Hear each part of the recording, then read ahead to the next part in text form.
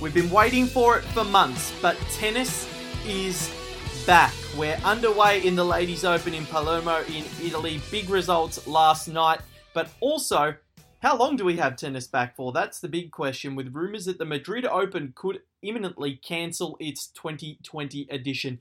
Plenty to get through today on Breakpoint Podcast. I'm your host, Val Febo. Joel Ferrucci joins me on the other line. Joel, how are you going?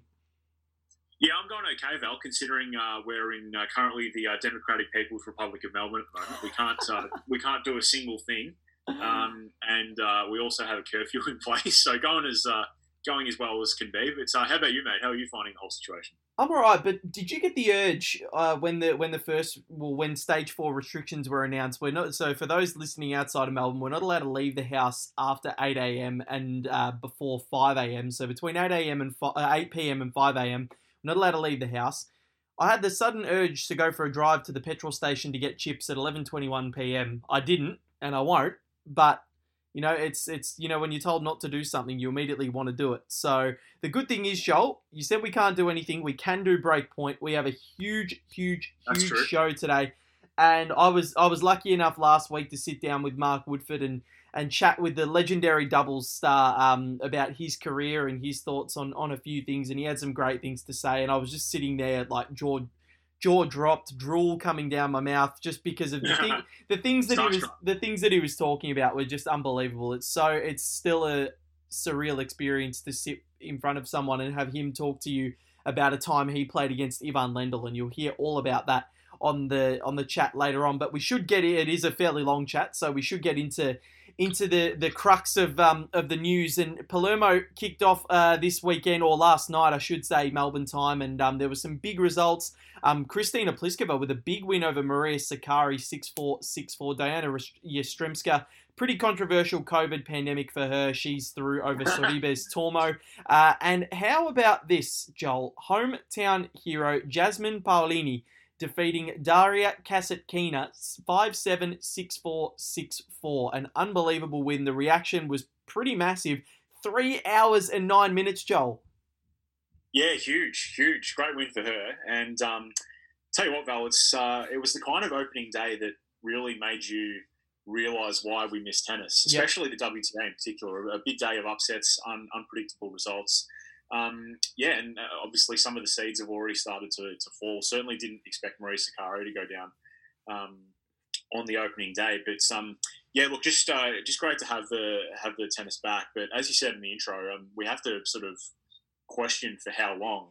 And unfortunately, as much as we want to talk about the results that actually occurred, that happened overnight, unfortunately, it's probably not really the big story of the week, as much as we want to talk about the actual tennis. The big news is really still what's going on behind the scenes, and really just how long the calendar, the restart, can last, because there's been some news this week that Madrid is on the brink of cancellation. There's been a lot of reports swirling, especially in the last couple of days, that the tournament will be cancelled imminently. Yep. Of course, at the time of recording, no confirmation yet, official confirmation, but it does sound imminent. And when the tournament organisers have to consult the Spanish Department of Health, or whatever it was, the health advisory, and the official feedback is that you shouldn't stage the tournament. Well, that's for me anyway. That's about as good as cancellation, I would have thought. Yeah, I agree.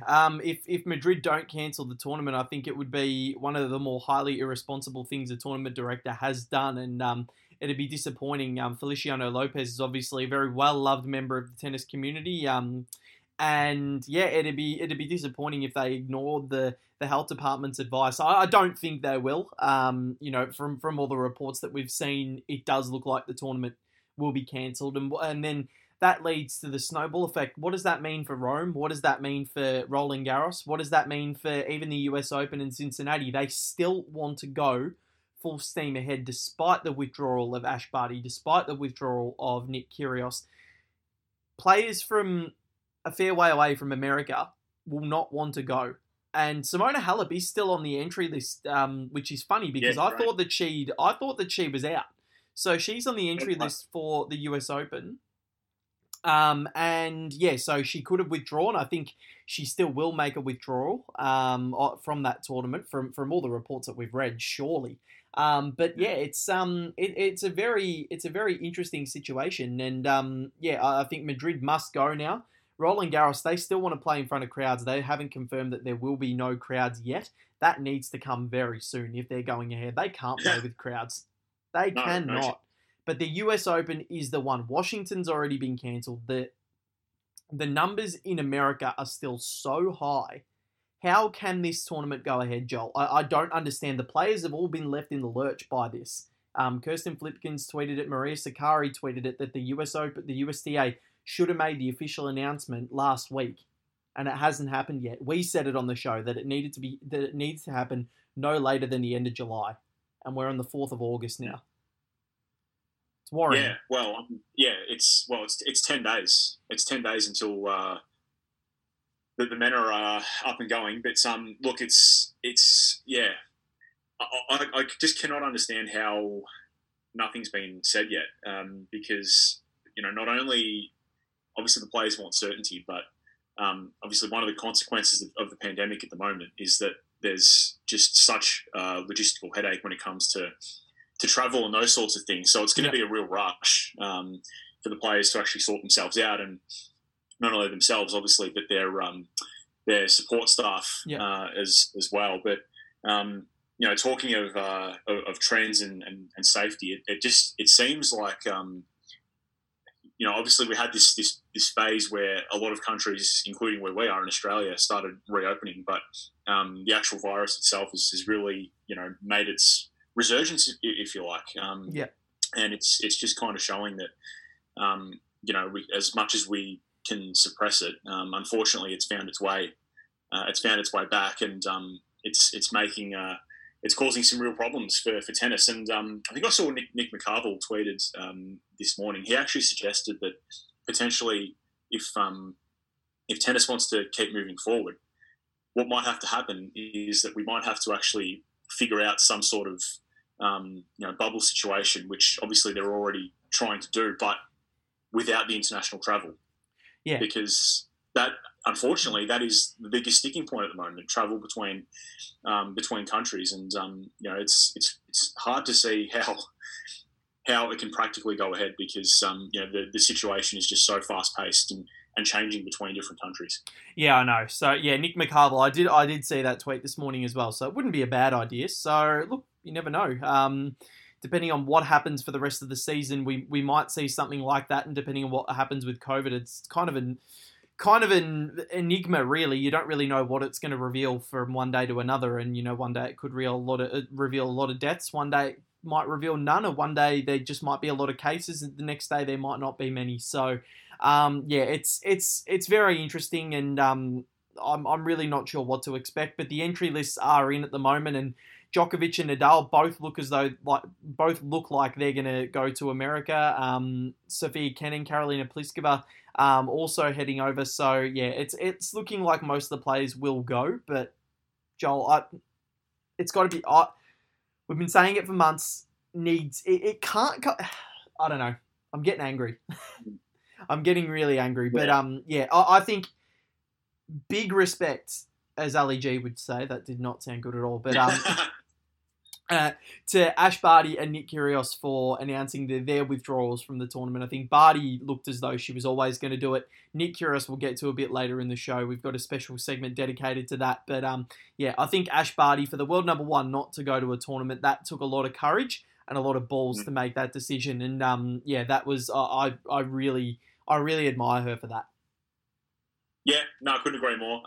And I think you'd probably have to call it leadership as well, because I think it's probably a decision that I reckon a lot of players don't want to make, unfortunately. But the fact that the number one has made that decision, I think really, and we know Ash is a great character, but I think it speaks volumes about how she treats these kind of issues, and really puts always the most important thing above everything else.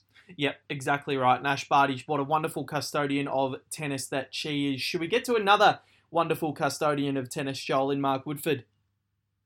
Yeah, definitely. I'm so keen to hear this, Val. Our very special guest on today's show is a man who is an absolute legend of the doubles game. He's a former world number one, 12 men's doubles Grand Slams and 5 in mixed. He's won the career slam in both, tour finals winner, Olympic gold medalist, silver medalist, Davis Cup, and a Grand Slam winner in 3 different decades. And not to mention, his singles career was pretty damn good as well. His name is Mark Woodforde. Mark, how are you going? That is one of the most impressive CVs I've ever had the chance of speaking to and ever seen, really. How are you going? Thanks for joining us. Val, I'm good. It's good to see you. I know it's been a bit of a period of time there since we've laid eyes and been able to, say hi. But doing okay. It is a mouthful, isn't it? Yeah. Some of those trophies are actually I know. Just behind me in my in my office here in the house.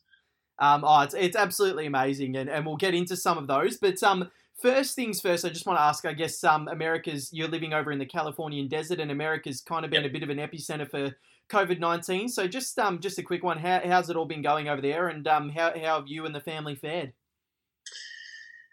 Oh yeah. Look, no doubt we're living in a crazy world right now. My last trip, I came back on March 9th, I think it was. I had a board meeting over in Lausanne at the IOC headquarters. Was there for a week, and that was right on the eve of the Indian Wells tournament, which is just up the road, 10 minutes away from me. Which is why basically I'm here in the desert. What attracted me to live here, and since coming back from that trip, I haven't been anywhere. I mean, California went into lockdown. I actually did quarantine myself when I came back from the trip because I'd been in some high risk. Switzerland was on a list that the US had published as a risk. And I've been in airports. I'd been on airplanes. So on advice at the time, and this is in the very early stages of COVID. The doctor here locally had said, "Look, you should quarantine." So I moved in, kind of arrived from the airport. I took an Uber from the airport to the house. I didn't want my wife or kids picking me up, and literally went straight into our guest room here. And I did about 9-10 days. Wow. And at the time, wasn't showing symptoms at all. But it gave me a chance to really just sleep off jet lag. My wife was, and the girls, they would come in, drop some meals just at the door for me. Sometimes they'd venture in covering their mouth. But I came out from quarantining in our house to literally quarantining full stop because the shelter-in-place orders had been given, the governor of California. So literally, like I live in a country club here, that shut down. There was no tennis, there was no golf. Every activity was shut. You were made to feel that it was, you couldn't really go outside. And wow. I mean, we live in a beautiful part of the world here. I mean, in the desert. I mean, we have a big property, so at least we could go out into the yard and breathe fresh air. We could walk around, but it was difficult at first. And then, of course, things started to ease. That everyone was trying to flatten the curve, and things started to open up. And I probably, like a lot of other people that have going through this right now, you really treasure those moments that you get to spend with your family. With some friends, obviously you want to understand and learn where they've been, who they're interacting with, but to be out walking. I never thought I'd say what a joy walking is in the evenings, but I try to do that every other night for 45 minutes to an hour. To be outside playing a bit of tennis, to be playing golf, those moments, whilst work has probably shrunk. Just the physical activity has been important, and I think here in the desert is a little haven. We haven't been, badly struck by COVID. But of course, there's been a spike in cases. But the death rate has steadied, so which is important. Yeah, no, definitely, and I think that's the same in Melbourne as well, where I am, and yeah, we've had a lot of new cases today, but we just have to push on, and everybody's got to work together and make sure that we're okay. But we'll move on to the tennis career, the illustrious tennis career, and it's seriously it's one of the greatest doubles careers that I've ever seen, and it's the greatest ever, really, and the greatest ever partnership. But we'll talk about sort of the singles and doubles first. Now, you finished, and I don't know if you know this, but you finished in the top 100 of singles and doubles in the same year on 10 occasions, which is no easy feat because considering a lot of players play one or the other format, it's very rare they play both at the moment or full time. So talk us through sort of what the aspirations were at the start. Was it a prominent singles player? When did the doubles dream sort of turn into a reality? I don't think the doubles dream ever really materialized. It was to be a tennis player. Yeah. Educated very early on, coached. Whether it was starting out with my dad to one or two other coaches in Adelaide to first traveling overseas, and my first coach, it was always about being a tennis player, and a tennis player meant singles was number one, the priority. Doubles came in second, and 4 times a year you got to play mixed doubles at the Grand Slams, and with the idea that if you won a mixed doubles event before you won a men's doubles or a singles slam, you still had the right to call yourself a Grand Slam champion. Mm-hmm. And that was like no brainer. I mean, how exciting to be called a Grand Slam champion. So from always, singles was it, and doubles. But I think early on, doubles, there was more success coming on the doubles court that helped build the belief that I could be an accomplished singles player. It was only really the last 4 months of my career before I retired that I actually let my singles go. That the last year that I played was 2000.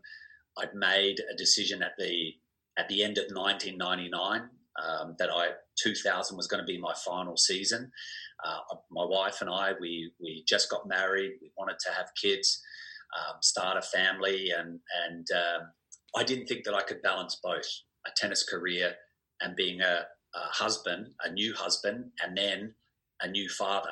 So I tried. My singles ranking was starting to waver a little, and I didn't want to give up, the partnership with Todd as far as not playing in those in weeks to go off and try and keep my singles ranking afloat. That within a few months wasn't going to mean much to me. So it really, I think my last singles event was Wimbledon. I received a wild card. And unfortunately, I got injured at the beginning of Wimbledon as well. So I defaulted my first round singles, which is no great way to say thank you to the All England Club for the wild card, but I have to default my first round. I know. But they certainly helped, nurse me through the ensuing 13 days of trying to win that final title with Todd. Yeah. But that was my last one. So it was really 4 months where I just played doubles, and I hated it. Really? To be honest, I could not. Thank goodness I was playing singles and doubles every week, because there was no way after what I'd play. I had an 18-year career. There's no way that I could have just played doubles. What makes you say that? Oh man, I'd turn up at tournaments and I didn't. What was I practicing? Like here I was, generally would train for events. I would get on the singles court and you'd practice your singles. Yeah. Todd and I, the Woodies, because we played singles week in, week out, along with our doubles, we didn't actually practice a whole lot of doubles-only drills. Yep. And that's probably why both, I think, Todd and I, over the years, we really bristled when we were coined double specialists because we never specialised in it. We singles every week was it, and maybe at Davis Cup ties were the only time that we maybe if Nuke and Roche or Neil Fraser before Nuke and Roche took over the Davis Cup, maybe they would mention to us, you're just going to be playing doubles here. You can maybe, just chill out with the singles this week because we've got Rafter, or we've got Philippoussis, we've got Hewitt, we've got Stoltenberg, we've got so many others that we could choose from. And then that allowed us to practice our doubles. And we enjoyed it, but I wouldn't have not have been able to do it week in, week out. I ended up just practicing like an hour a day because I was so bored. I was like, how do I practice doubles? And then I got segregated. I was actually guys that I used to hit with and play singles or practice singles with. They wouldn't really practice with me in those last few weeks because they were like, oh, you're not playing singles this week, Woody. You're just a doubles player now before you retire. So it was just kind of weird. And I had so much time up my sleeve. I didn't like it. Hence, my last 4 months on the tour playing doubles wasn't some of the brightest moments. But that last year, interestingly, you say that, was the year that you sealed that career slam in doubles with Todd, where you won that elusive French Open title in 2000, and you also won that Wimbledon title and runner-up at the 2000 Olympic Games. So it's interesting you say that, but talk us through that French Open as well. And we'll get into the start of the partnership in your early doubles career. But that French Open, it would have been such a relief to finally salute there in Paris and say that, you know what, I've won all 4 slams in mixed and now men's doubles. Yeah. Look, it was a tragedy that was unfolding. Me personally, I thought that we would win Roland Garros a heck of a lot earlier than what we did. Yep. Nothing like going down to the dying seconds of a career to win the final jewel in the slam. But I really thought that because I grew up my first years away, how I learned the game was traveling to Europe and developing my skills on clay. So I really loved and enjoyed, even though it was sometimes mentally and physically it was a beat down. But I really thought that the Todd and I would have won Roland Garros earlier, and I don't know whether that maybe put more pressure than what was needed on me, on myself, and on us. Yeah. But so many times we were the number one seeds. We just abysmal matches at Roland Garros, and look, maybe heading into that last year, maybe what worked might have kind of come to terms that it's possible that we might not win Roland Garros. That might have been the key.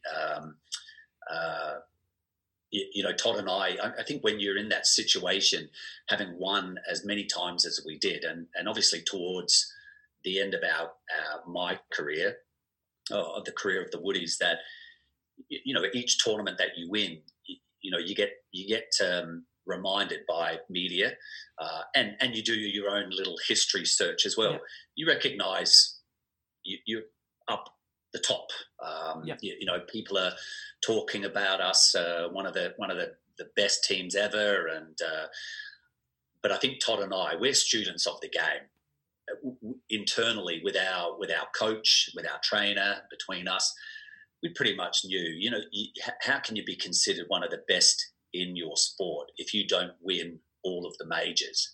So that was biting at us as well. But as I said, I think I entered that year. I knew my wife was pregnant. I had to keep that quiet. I was there on my own.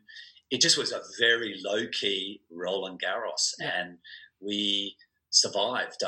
We literally scraped through a couple of matches early on, but the quarterfinals, it was one of those matches that I think in the past we would have lost, but it was on court 2. I even remember that. It was against 2 Czech guys. We just got off to a slow start. We lost the first set. We were down a break in the second. And I think the other, if I remember correctly, the other pair had game points to go something up like 5-2, a set in 5-2. And miraculously, and it shows, I think, that what Todd and I were about. We didn't give up on ourselves too easily. Yeah. So even though we were looking down the barrel at the time, Yuri Novak from the Czech Republic had a high volley, and he went to hit it through me. Probably one of those things where he should have put the ball away and not tried to go through me. Yeah. But he went through me, and I made this reflex volley. I don't know how I made it, but I made it. It shot back so quickly through him. He just stood there stunned. And I think that really was the turning point in that particular match. Todd and I it was just something, the spark that we needed in that match. We turned it around so quickly. And then once again, I think once we survived that match, it just, the jigsaw, maybe that belief started to come together. But look, I know once we made in the final against Sanden Stolly and Paul Haarhuis, with Paul Haarhuis, our old Dutch mate, we played so often against he and Jacco Welting. They were our great competitors. So to see Sanden Stolly up the other end was difficult, but we knew Sanden didn't have the experience of Paul. And I know as we walked out onto the court, Todd nudged me and said, "Have a look how pale Sanden Stolly is in the face." And I looked up because I was panicking, and I know Todd was panicking because this was our last opportunity. But thank goodness Todd noticed that, and I looked at Sanden, and it was like when you're ill and you go all pale and you're going to throw up. He looked like he was going to throw up. So it was like, oh yes, someone's more nervous than us. And literally the first few balls in the warm-up that I had to hit to Sanden, he never hit a ball over the net. And it was so comforting and reassuring. And you can never count on a win before the first point's even begun, but it started to feel pretty damn good at that moment. And but look, the last game, I did not want to hit a ball. I'm glad that Todd served the match out. Yeah. I made sure that I stayed out of the way, and we won it. So there was a lot of celebrating just internally. Yeah. A lot of phone calls that we made to, our friends and our former coach who had guided us for so long, and brilliant. Amazing. And you talk about, Todd, that Woodies partnership, it's so prevalent in tennis history. And I think when people study the game, as you said, the students of the game are always going to look at the Woodies as one of the greatest doubles pairings of all time. Talk to us about how the partnership came about and how the relationship blossomed. And do you guys still speak regularly today? Well, the easiest one is to talk about how we begun, and I was aware of Todd. He's 5 years younger, so generally, what happens through the generations with Australian tennis, the ones that are involved or current, you're always aware of who's coming up, the juniors. I was aware of Todd Woodbridge, Jason Stoltenberg, Richard Fromberg, Johan Anderson. I think Shane Barr, Jamie Morgan. There was a bunch of them coming up, coached by Ray Roffles. And Todd had the same management company as I did. So they'd said to me, keep a watch on Todd, help him along. I knew him a little, but I didn't know him that well. And I was in this partnership with John McEnroe, which obviously, laid the foundations for me to achieve what I did on the doubles court. A phenomenal time. But I was so distressed when he sat me down eventually and said, I'm not going to be playing doubles. It's not that you're a bad partner, but I want to concentrate on my singles, and I'm not going to play doubles as often anymore. And I think that's a detriment to you. But you can still achieve so much in this sport, not just as a singles player, but as a doubles player. And he rattled off along the lines of, you need to find an Australian, you need to find someone a little younger, you need to find someone who is a right-hander, someone who plays singles and doubles every week like yourself, and someone that you can represent your country in some of the biggest matches that you will play outside of Grand Slams, which is Davis Cup. Yeah. So I'm sitting there going, why didn't you tell me to bring a pen and paper? Because I would have written all this down. I'm like, my brain's operating 100 miles an hour. Like, I've got to memorize this. And it was like, it was almost instant. He described Todd Woodbridge to me. Yeah. Todd was finishing up his partnership that he developed in juniors with Jason Stoltenberg. I'd heard on the grapevine that he was, that they weren't probably going to play together the following season. So I think I threw out a couple of names to John at the time, and he just kind of nodded. And so I kept my eyes and ears open, and eventually Todd and we played a couple of tournaments together. I think that was at the end of 1990, and the first tournament we didn't do so well at all. It was abysmal. The second tournament we did a whole lot better, and from that very first match in the second tournament we played together, mind you, we'd only played one other match. We lost first round. We got our butts kicked so badly that we were thinking, there's nothing really here between us. But the second tournament we played, that very first match, we beat a seeded team. There was something there. We just kind of walked off and we were like, hey, this is pretty good. We actually changed back to our original sides, with me being the left-hander playing the ad court, Todd the righty on the first court, and it just flowed. It flowed for a number of other matches that week. We ended up losing in the semis, which wasn't a bad loss, but the coach and our trainer at the time, they saw something on the sidelines as well. And that's how it really developed. Besides the fact that I wasn't working with a coach at the time, I was coming off of an injury. I'd snapped my ankle ligaments early in 1990. So I was working on my general fitness and strength at the time. So I was working with a trainer. Todd was still working with a coach, but was looking to develop his physical fitness and strength as well. Yeah. So I had the physical trainer, Todd had the coach, and that was the jigsaw. Yeah. And there developed our partnership, our team. It's hard to say that it was just the two of us, because I don't think we could have achieved what we did without our trainer that was with us pretty much throughout our whole partnership, and our coach who was there for probably 8.5 years of the 10 years that we played together. So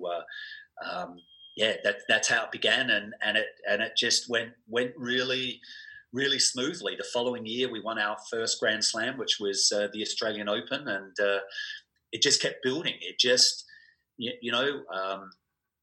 I think our coach at the time was pretty happy that we were started to win tournaments, and I speaking to him recently a few months ago about this, and he said thought he was going to go, or that he thought we weren't paying him enough money because he'd made an arrangement with us that each tournament we won, when we travelled to the next tournament, he would buy us. At that stage, Todd and I didn't drink that much at all, but we'd have a celebratory champagne. So our coach would buy us a magnum of champagne at the duty free at some airport as we were traveling, and of course the tournaments kept piling up, and he said, these magnums of champagnes are not getting any cheaper. So he said, how about it from now on? You guys are making more money in your checks at the end of the week. Why don't you guys start buying the champagne bottles instead of me? So it just things like that. It just, you look back and you treasure those odd moments, and that really contributed to us, having a great time together. Yeah, and do you guys still speak often, or not as much now that you're living so far apart? It's probably one of the greatest quandaries right now. I can't. I wish Todd and I were in a better place. We haven't spoken for some time. Todd's elected to move on and play with Jonas Bjorkman in some of the Legends doubles. Who he played with once I retired. He developed a partnership with Jonas, and they had success together, but not anywhere near on the same level as the Woodies. But Todd is it's I guess maybe the Woodies perhaps drifted in the background for him, and he's developing his own brand. So it's disappointing for me, because I would love to play. I still play the Legends events. Yeah, no. So it is kind of like I'm doing now, a head scratcher for me to turn up and we're not playing together. There's bits and pieces there, and which I'm sure we both share in. But I hope someday that we can be on better terms than where we are now. Yep, and I think everybody would love to see the Woodies back on the same court as each other. But moving quickly to the to how you mentioned John McEnroe said you want to represent Australia on the biggest stage. You're an Olympic gold medalist, a silver medalist, and a Davis Cup winner. What does it mean what did it mean for you to put on the green and gold and represent your country on such big arenas? Well, I'll start with the Davis Cup one first, and I have a little story about the Olympics that happened in the last 48 hours with me. But the Davis Cup, again, it's it's your education in Australia. Growing up, I mean, to play, you're so aware of our hereditary, our history, and that was one thing that I aspired to do, was to be good enough in singles and or doubles to play Davis Cup. When I had that first opportunity, I was as an Orange boy, which inevitably a lot of players go through that process as well. But I got selected. I won my first ATP tournament in Auckland, the New Zealand Open. And a few months later, Australia drew New Zealand in a zonal tie. And so I got Neil Fraser called me and invited me along. And I panicked. I wasn't. I mean, there was Mark Edmondson, Paul McNamee, Peter McNamara, John Fitzgerald, and Pat Cash. Huge names. Huge names. For me, who hadn't hardly done anything at the time, and I didn't want to turn up on my own. So I coerced my dad to come along, and I never took my dad anywhere to stuff like this. So I think he got the surprise of his life when I said, "Dad, you got to come with me because I don't know any of these blokes." But it was that just opened my world at the time. To travel to Auckland and watch these guys practice and go at it as hard as they did to play. This was practice, and the 4 or 5 hours that they were pumping out to earn a place to wear the green and gold. I mean, that all set it in motion. It made sense to me at the time. At the start of the week, it didn't make sense. Oh my God, why are they practicing so long? We should beat New Zealand. It shouldn't be too difficult. But the stories each night that I listened to, Peter McNamara at the time had been coming back from a severe knee injury, and he was working harder than anyone that was there. So that was my blooding. So to speak, of playing Davis Cup. And I know the very first time that I did get to play, look at that time as well, when I got in as an Orange boy, that would have been like 88, 89. And I'd mentioned earlier that I had an injury at the Australian Open, 1990.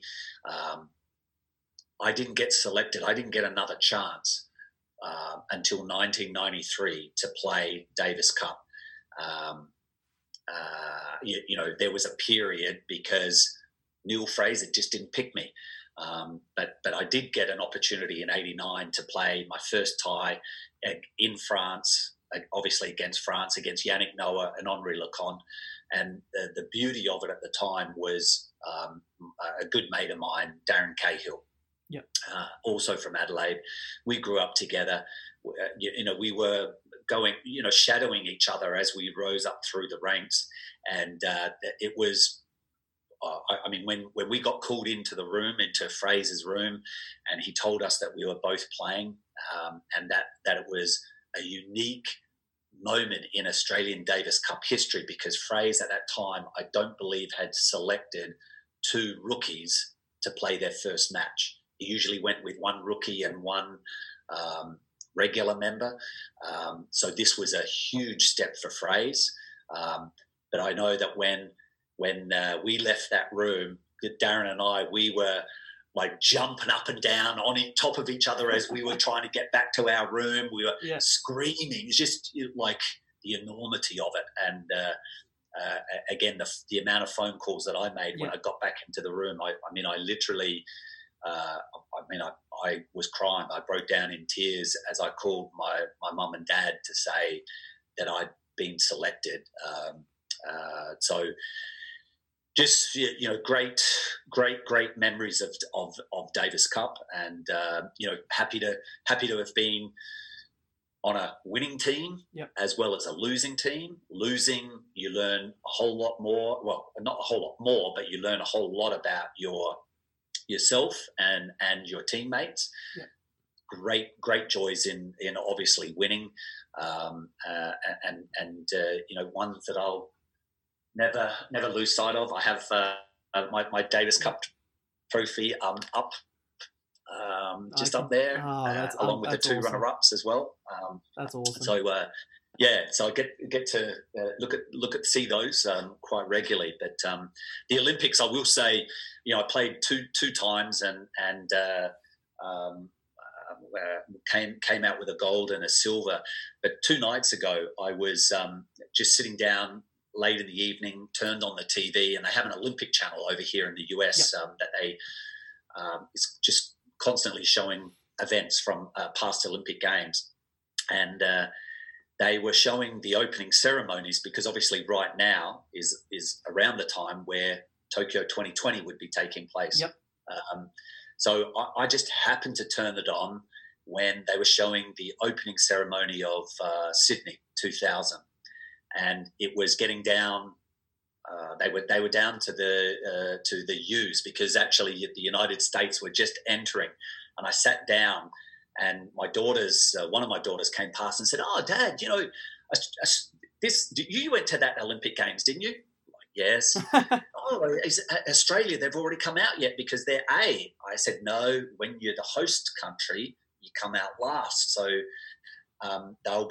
We're coming up shortly. And she said, "Oh, wow." So she kind of went off and was doing her things in and out, and as was my wife and my other daughter. But I sat there transfixed. I was like a statue. I was frozen and just taking it in. And when they announced Australia to come walking out, and I'm listening to this is an American coverage. So I've never seen coverage of the opening ceremony before. So I'm listening in to them talking, and then when they announced Australia, I had tears coming down my eyes the night. I just to like remember the outfit, the uniform, and people coming by, and of course then my daughter did come back in, and she was like, "Oh, Dad, are they going to show you?" I'm like, "Seriously, this is American team. I have no idea where I am in the 500 team strong that we fielded that year." But ironically, the camera panned over the team, and they flashed it on Todd, I was standing right next to Todd, so I kind of caught half my shoulder, half my face, well, my neck, I should say. But there was a just a great shot of Todd beaming, just with the excitement. And for me, Val, that really says it all about the Olympics. The fact that it still moves me as it did. It was so special. And really to say that you've got 2 medals as well, it's just it's a remarkable achievement, considering tennis wasn't part of the Olympics for about 70 years, and then in the two of the first 3 since its return, you win a silver and a gold, which is it's absolutely phenomenal. And just quickly, aside from the doubles career, in singles, you had some unbelievable matches. Semi-final run at the 1996 Australian Open, which is absolutely phenomenal. And my dad remembers one match of yours against Yannick Noah at the Australian Open. You won in 5 sets. He said it's one of the best nights he's ever had at the tennis. And do you have a singles match or even doubles match that you remember so well that you played that it just brings back such fond memories? Well, it's a difficult one because I think there are matches plural that were significant on the singles court and on the doubles court. It's hard to really just to locate one and say that they was instrumental. But I think as for singles, that helped shift me in such a positive direction to believe that I could achieve a top 20 ranking and to maintain a healthy ranking in my career year after year. In '88, I had got to Wimbledon, and I was obviously handy on grass, which at that time it was real grass, and which Australian never played well on grass. So I waited for the draw to come out. I drew Johan Kriek first round, which is a former 2-time Australian Open winner on grass at Kooyong. And I ended up winning in straight sets, three close sets, but I won. And that was like, wow, people, when I got to the locker room, players were, like, geez, Woody, solid. That's a big result. I think second round I played Ramesh Krishnan from India. Again, he was no slouch on the grass, and I ended up winning in 3 sets. I won my next round. I think I beat an Italian guy, Diego Narciso, in the 3rd round in straight sets. And I got to play Ivan Lendl in the 4th round on court 1. Yep. And cut a long story short, I lost 10-8 in the 5th, but I had match point at I think at 6-5 or 7-6 in the 5th, and that he served and volleyed, and it was. I mean, he was trying to serve and volley for most of the match. I remember that, but I thought there might have been a chance on match point that he might not have served and volleyed, but I know I got the return over, and it was one of those floating returns that you kind of just hold on to in the grass as it shoots through to you. It kind of, I don't know, it would have been about head high, that it just travelled back over, and he came steaming forward on a backhand volley. So it was in an area that, when you're not one of the better volleyers at the time, Lendl was not a great volleyer. It was one of those you could really make a mess of. So I was hoping, please, miss, shank it, dump it, whatever. Yeah. But he came in and he damn well nailed it into the corner. And I tried in vain to get another. It came to my forehand, but I was stretched almost at end range, and I put the forehand into the net. So I didn't get another chance to make him play another volley, which was obviously my goal. But the match point ended very quickly. it didn't stop me from thinking at the time that I still had a chance to win. But look, I ended up losing, and the crowd was deafening. Yeah. It was capacity on court one.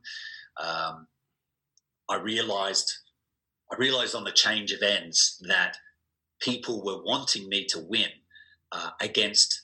He was ranked number one in the world at the time. Yeah. So even though he might not have been the world's best grass quarter, he was still the number one ranked player. So to deal with all those emotions of playing against him, and then realizing that the crowd actually enjoy my game and the way that I was playing, and when I lost, I didn't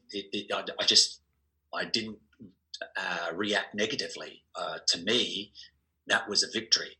That I pushed this guy to 10-8 in the fifth. We played 4.5 hours or something, and I was feeling fine afterwards. But I really feel that one match at that time gave me the belief that I was heading in the right direction. Look, I was playing doubles with Wally Masur that year at Wimbledon. We lost in the semi-final. In the quarterfinals to the number one seeds, Ken Flack and Robert Seguso. Again, after having match point, we ended up losing. But I think the confidence that I took from the singles transferred into the doubles that year. Losing to the number one seeds, Flack and Seguso went on to, I think, win the title that year. But the ball got rolling for me. I came over to play the North American hard court events leading up to the US Open. My first tournament, I ended up beating Stefan Edberg in the first round. I made the semi-finals of the singles there, beat John McEnroe along the way, and then got to the US Open 2 weeks later and beat John McEnroe again, and reached the fourth round of singles. So it all, that one loss. Again, I don't want to make light of it. It was a loss, but to me, it was a victory, but it just set me on my way as far as singles. So I think really that was one of the more significant ones for me. Yeah, and I think that's why you're a champion, Mark, because the loss actually springboarded you, and you took lessons from it. You didn't obviously it wouldn't have been easy afterwards, but the best players do take the losses as positives, and they learn from them, and that's what I think made you such a champion. You ended up winning Wimbledon 6 times. I couldn't wait to get back out onto the court actually after that. Yeah.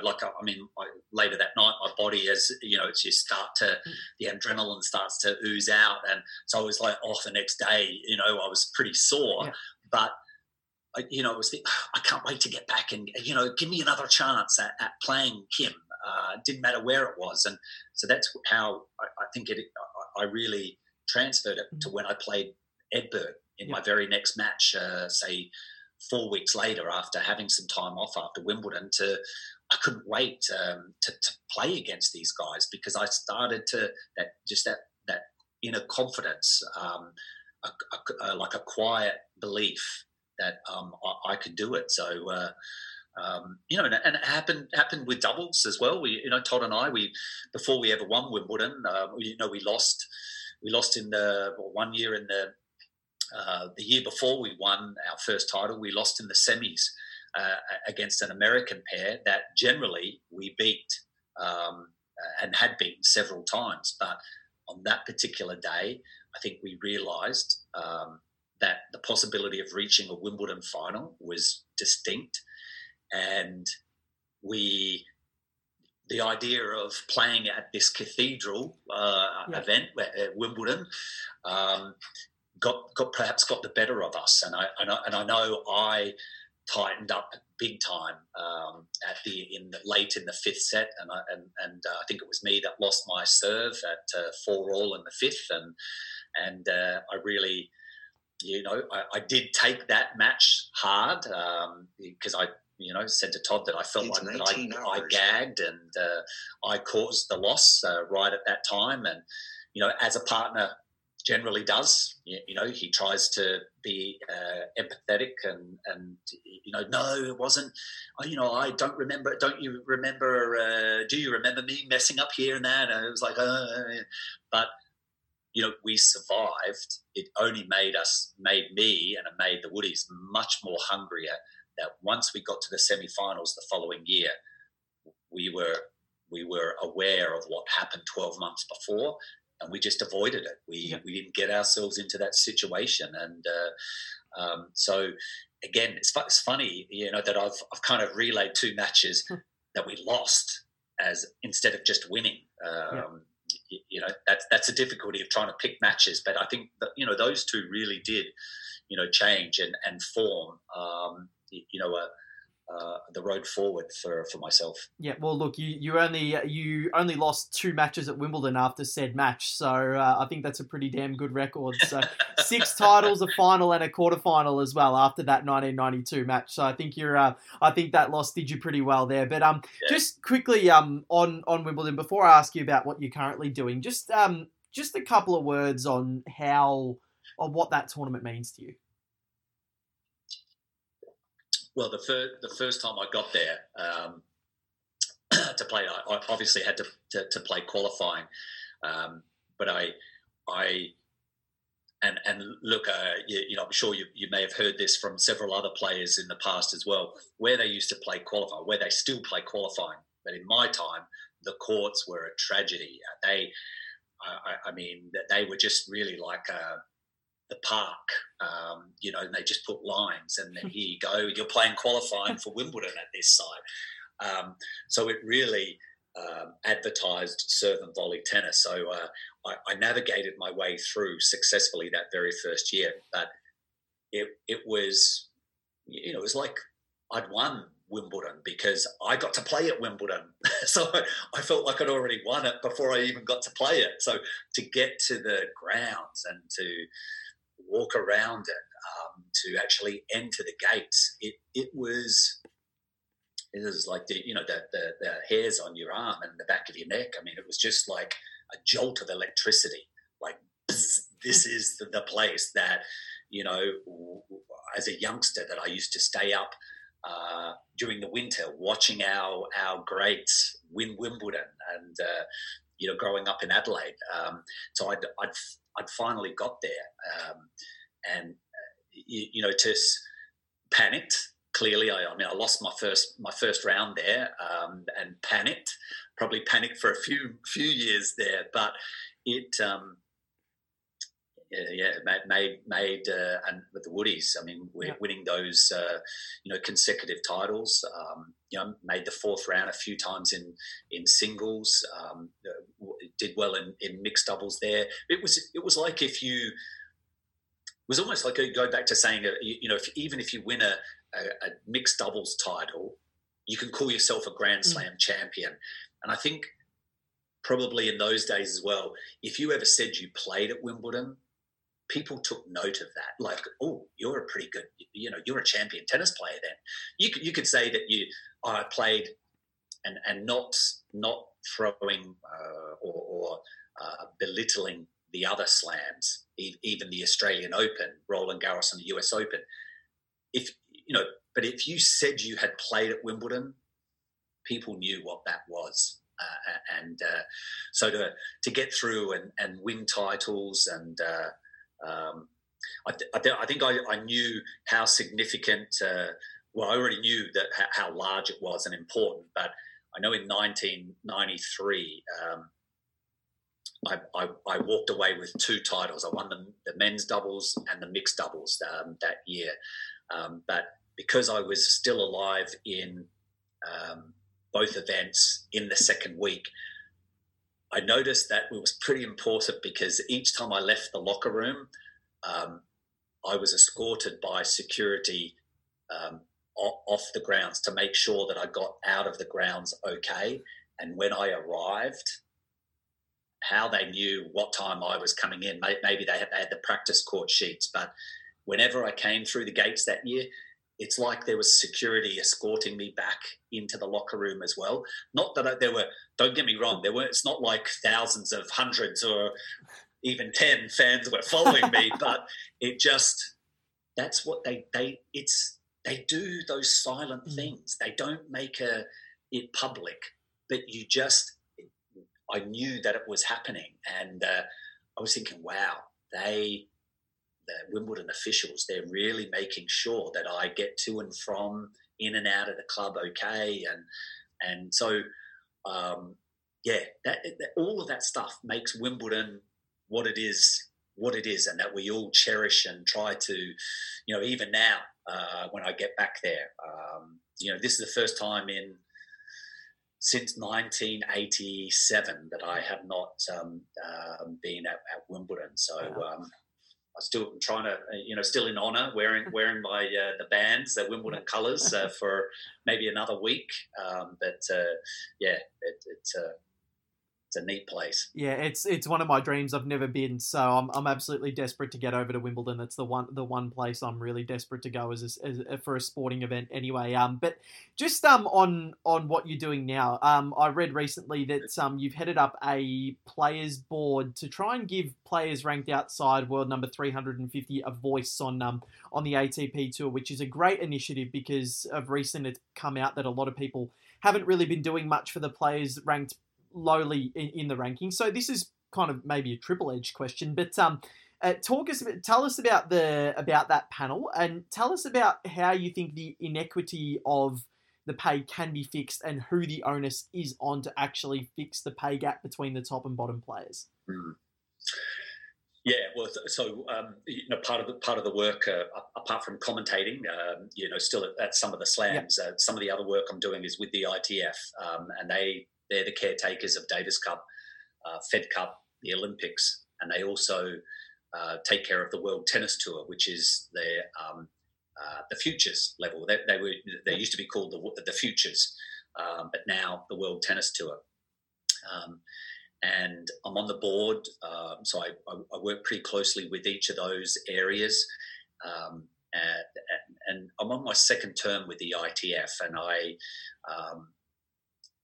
at a variety of board meetings, issues were coming up in regards to pay, prize money for those players at that level, and certainly I think it became a bigger issue when the ATP changed their direction.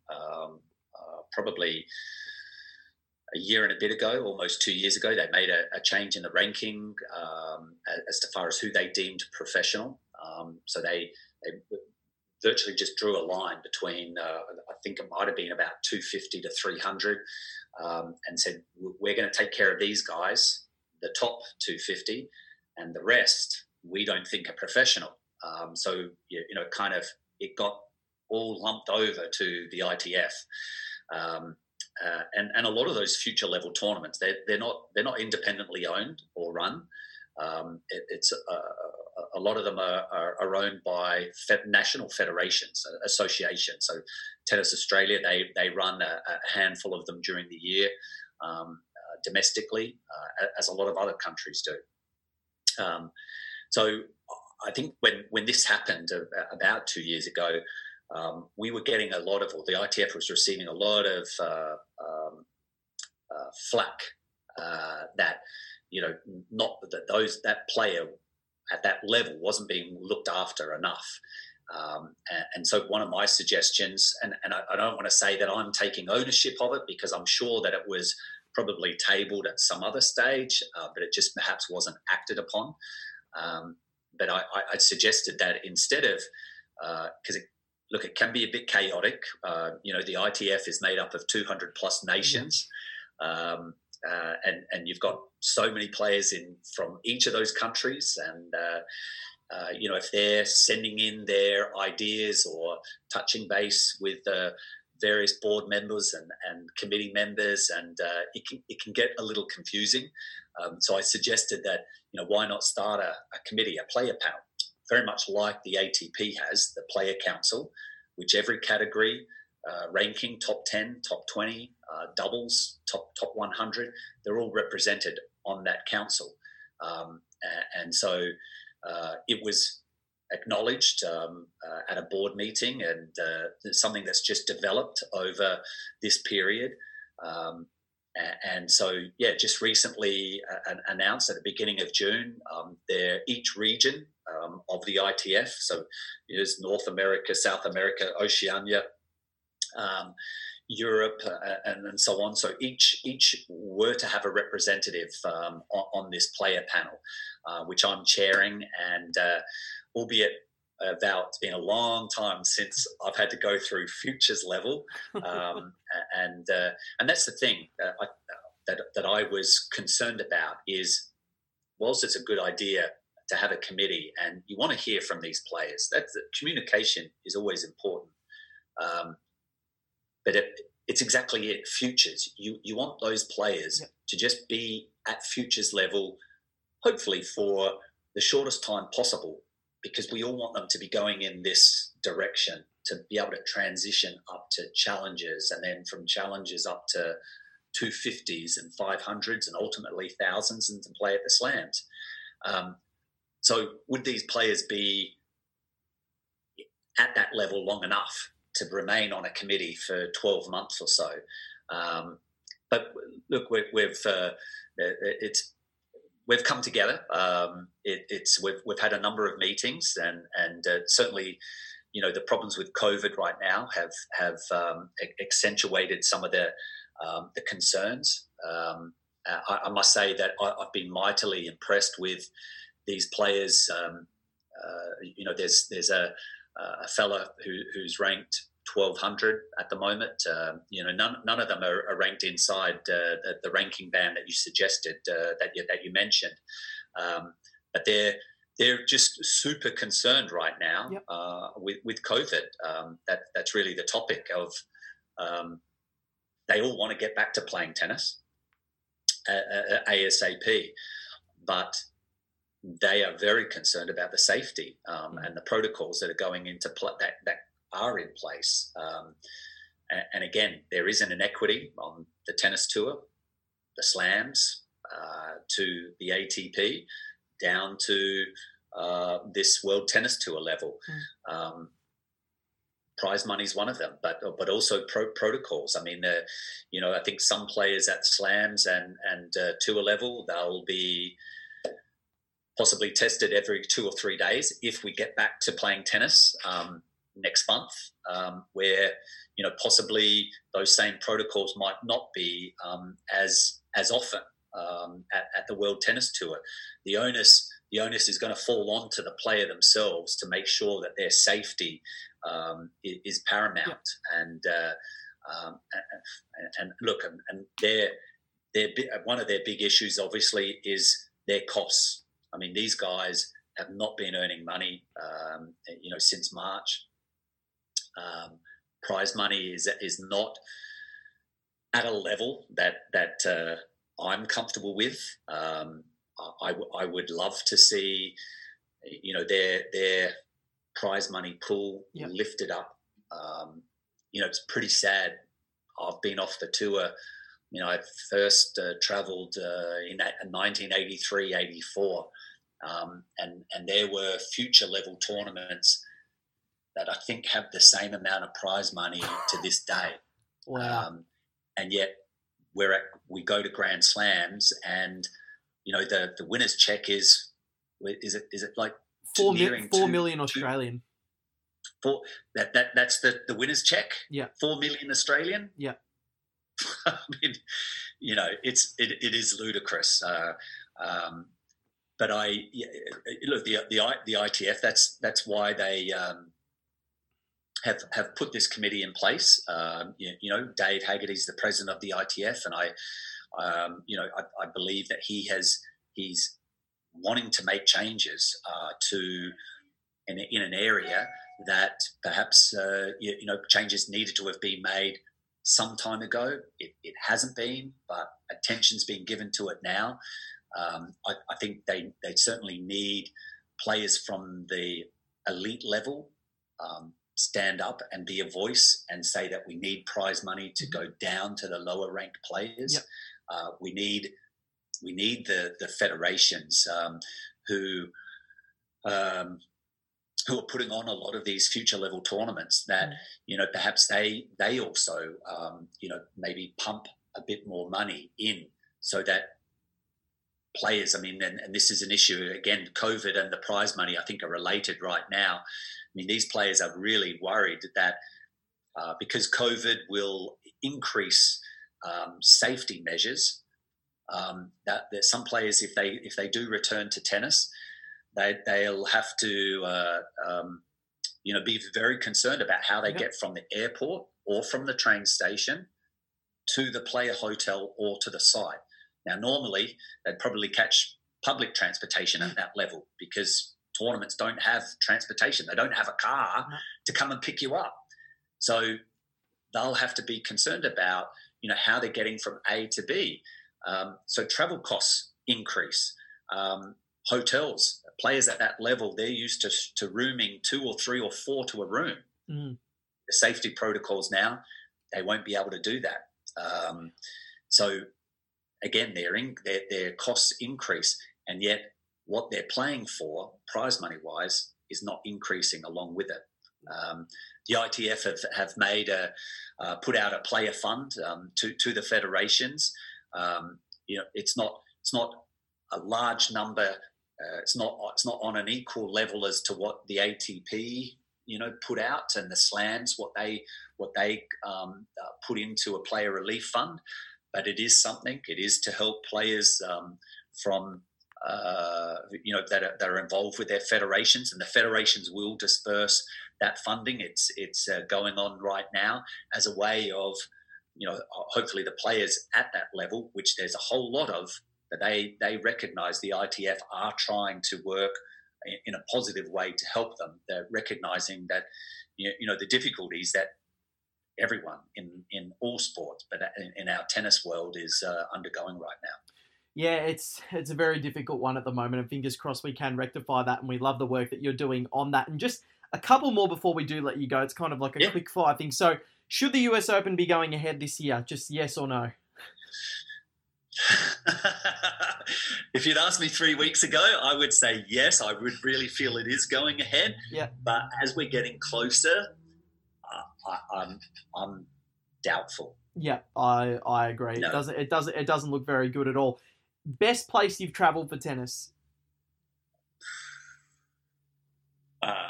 To home. Yep, fair enough. To Adelaide. I didn't get to do that a whole lot. At least we had a tournament in Adelaide, so that was always a thrill to go home and be able to play in front of my family and friends. That really didn't get to see me a whole lot. So it was always, I loved playing at home in Australia, but probably the best tournament was still Wimbledon. Yep, no, definitely. And finally, worst place you travelled for tennis? It's got to be the other end of the spectrum, doesn't it? There's always one.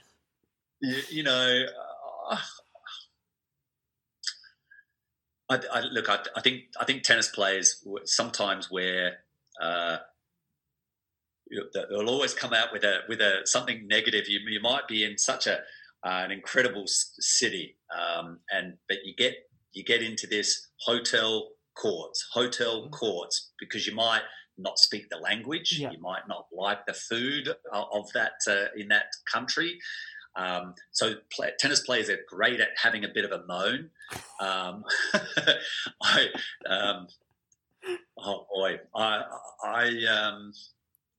don't know. I don't know if I could pick one that I've got like these horrible memories of, because I think I'd like to believe that if I return to that same place that I thought the first time, and I'll throw in Lisbon, because I know I went to play a tournament there when I was in the throes of trying to transition up. I was playing a challenger. I was like, Lisbon, what am I going to do in Lisbon? And I literally did not see anything in that city for 4 days whilst I was there. I just holed myself up in the hotel room and watched CNN the whole time. I ended up leaving. I never saw a thing. I wouldn't have, probably for years, I never would have said, Portugal was a place to go to, but I have subsequently been back there several times, and I think I'm looking at myself going, what a doofus was I when I first went there, that I never went out. And they're great people. Yeah. It's a great food town. They've got some amazing sites. So I'd like to believe if there were some really bad ones, like when I went to Lisbon, I've actually gone back and thought, it was probably because I was a little immature at the time and, just so tunnel vision that I didn't explore. So I'll pass. Yeah, that's fair enough. You're the only one that's passed. Most have said either China, Uzbekistan, India, and we had Darren Cahill on. He said Peru was quite bad for a Davis Cup tie. So. He only said Peru because I think I was supposed to go to that tie and I pulled out. And because I think we were speaking about like, oh my God, who wants to go to Peru to play Davis Cup? Because you know how passionate they're going to be with their support. And I just had never been to South America either. So I know I pulled out on that Davis Cup tie. I didn't go there. I probably should have, but I dodged it. Very nice, very nice. Mark Woodforde, it has been an absolute pleasure of mine, career highlight to chat to you and some of the things you've done. 17-time Grand Slam winner, semi-finalist Australian Open, top 20 singles, world number 1 doubles, Hall of Famer, Olympic gold medalist, silver medalist, Davis Cup winner. You've won everything, Mark, and thank you so much for being on this podcast. It's been an absolute pleasure. Hey, Val, thank you. And thanks to you as well. I mean, to be able to speak to some of our great Australian players and, because, just having a chat, it goes a long way at the crazy times that we're living in. So it means a lot to me and thank you for being in touch. No problems at all. Mark Woodforde. And what is that Richmond Guernsey behind you? Oh, I've got a lot behind me. Just a couple of premierships in the last 3 years. So you know what we had. I'm 24 years old, so we didn't win anything until I was 21. So I thought the day that we do win one, I'm going to spend a lot of money on merchandise, and that's what I've done. Good. Had I known though that you were a Richmond fan when we were working together in the commentary, I don't know if I would have freely come in there. That's all right. I would have worn my Carlton Guernsey instead. Yeah, I would have just sprayed you before you came in with that. Hey, good on you, Pete. Good to see you again. Thanks heaps, Mark. Mark Woodforde there joining me on Breakpoint Podcast. Joel, I was so upset that you couldn't be there for that chat. I was it was honestly one of the biggest thrills of my media career to sit down and interview Mark. And we've had Todd Woodbridge on the show before, but that one was just so in depth, and he just went through so many different things and all these different feelings about certain tournaments and so on. And it was it was a real thrill for me to chat to Mark, and he's such a wonderful guy, a wonderful custodian of tennis globally, and still does some great work in the media. And he coached one of our favourites, Marinko Matosevic, as well. I forgot to ask him about that, but next time we have him on, we'll definitely have throw in a Marinko question there, because he's one of our favourite players. But Joel, without further ado, we have gone very over time from what we usually do, but should we get to our Benoit of the week, focusing on our favourite Frenchman and the highs and the lows that a tennis player can have during a week or during a certain month or tournament or what have you. But Joel, I'll let you take this one, because it was a fairly significant one. Yeah, it was, and let's be honest. This man has probably been Australia's answer to Benoit Paire in many respects. But this week's Benoit of the week goes to Nick Kyrgios, and luckily, I think it speaks volumes about how far he's come, Val. That it's a positive Benoit, because I reckon had we done this segment back in the early days of Breakpoint, we would have been giving out a lot of negative Benoits to Nick Kyrgios, maybe one every week. But it's got to a point where, obviously, as we know, we've spoken about it a lot. The guy's been very, very outspoken during the COVID-19 pandemic, and thank God as well, because he's kept the whole tour accountable. And you would have to say the people that he's kept accountable, probably a lot of the time, haven't really got anyone keeping them accountable. So someone had to do it, and of course, as you said earlier, Val, Nick has pulled out of the US swing, including the US Open, and he issued a really stirring message as to why on social media. I think it was Sunday morning. Australia time, and we've got a little clip of it here. So we'll just play a little bit of it, and then we'll have a chat a bit more about it after. No one wants people to keep their jobs more than me. I'm speaking for the guy who works in the restaurant, the cleaners, the locker room attendants. These are the people that need their jobs back the most, and fair play to them. But tennis players, you have to act in the interests of each other and work together. You can't be dancing on tables, money grabbing your way around Europe, or trying to make a quick buck hosting an exhibition. That's just so selfish. Think of the other people for once. That's what this virus is about. It doesn't care about your world ranking or how much money you have. Act responsibly. Nick Kyrgios there with his statement, and Joel, it was brutal, but he just, he lets have it. And I was thinking he would make a really good media manager for a player, or he'd be a really good agent, because he keeps the common sense, and that's kind of what we want in our athletes. We just want them to make the right calls, don't make stupid mistakes, and he's used such wonderful vocabulary like spud, potato, peanut in description, and champ, yes. God, that is one of the funniest things I've seen on social media. And Kyrgios has probably been the most entertaining thing about tennis in 2020, and not even for his antics, or not even for his exploits on court. So, he's been wonderful. And look, I couldn't agree more with that statement, to be quite honest. And he spoke about the money and the hunger for money by the players. And it's fair enough, because even Alan Perez said it a few weeks ago, tennis players are the most selfish athletes in the world. I'm not calling them that. That's just what she said. But Kyrgios seems to echo those sentiments. Yeah, and look, I have no doubt that there will be people out there calling Nick Kyrgios a hypocrite, and there still are. I mean, Borna Coric, for one, was, that's exactly what he did. But, okay, if you look at his history, then maybe, yes, you could probably make a case for it. But has he ever done anything as serious as this, Joel? No, definitely not. Definitely not. So that's a big difference. But, I really think it's important that someone has stood up to keep the tour accountable. And, obviously it happens to be Nick Kyrgios. I don't think anyone should really hold that against him, because it's really, to keep it short and simple, it's exactly what the tour needed. Admittedly, mainly the ATP. I think the WTA have acted pretty responsibly during this whole thing, but certainly there's been problems on the ATP side of things. 100%. But a positive Benoit for Nick Kyrgios. And look, I did a piece for the Tennis Menu and First Serve. It was the same one, but saying that Nick Kyrgios, now it is time for him to walk the walk. And he's talked the talk. He's got the talent. Now it's time to really drive home the point of how good he is and beat these guys that have been slandering him in the media, such as Coric, such as Thiem, all these other people.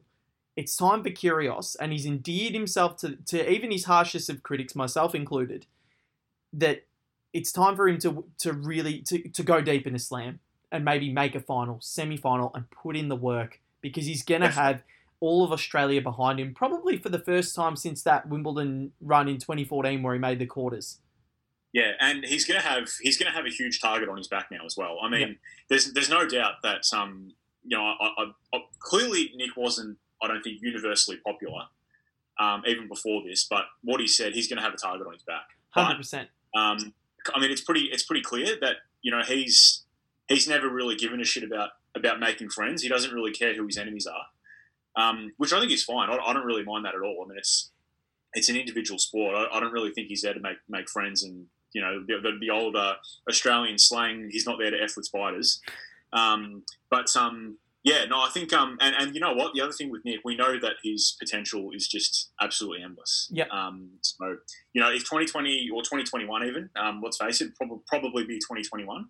If that's the year where it all comes together for him, then great. I really hope that happens. Yep, so do I. And, I think I've done a complete backflip on Nick Kyrgios from the stuff that I've said in the past. But no, this year you can't really fault him for his tennis and for his real just sheer common sense, really. And he's standing up for what's right. So well done, Nick Kyrgios, Benoit of the week. Joel Ferrucci, thank you very much for today's show. No worries, Val. I should be thanking you for that fantastic interview with Mark Woodford. It was great. Oh, I was spewing you weren't there. I really, really was. It would have been great to have you on. But no, it's very nice to see your face on a Tuesday as per usual. But you can follow Joel on Twitter at Joel Fridge if you want to stay in touch with him and all the tennis news. You can follow me VFebo96 and Breakpoint on Twitter at Breakpoint Pod, Instagram Breakpoint Podcast, and Facebook at Breakpoint Pod 1. And also just search Breakpoint Podcast. Subscribe on Spotify, on Whooshkaa, and on Apple Podcasts, wherever you get your podcasts. I've been Val Febo, Joel Ferrucci on the other line. Have a great week, everybody. Big thank you to Mark Woodford for joining us on today's show as well.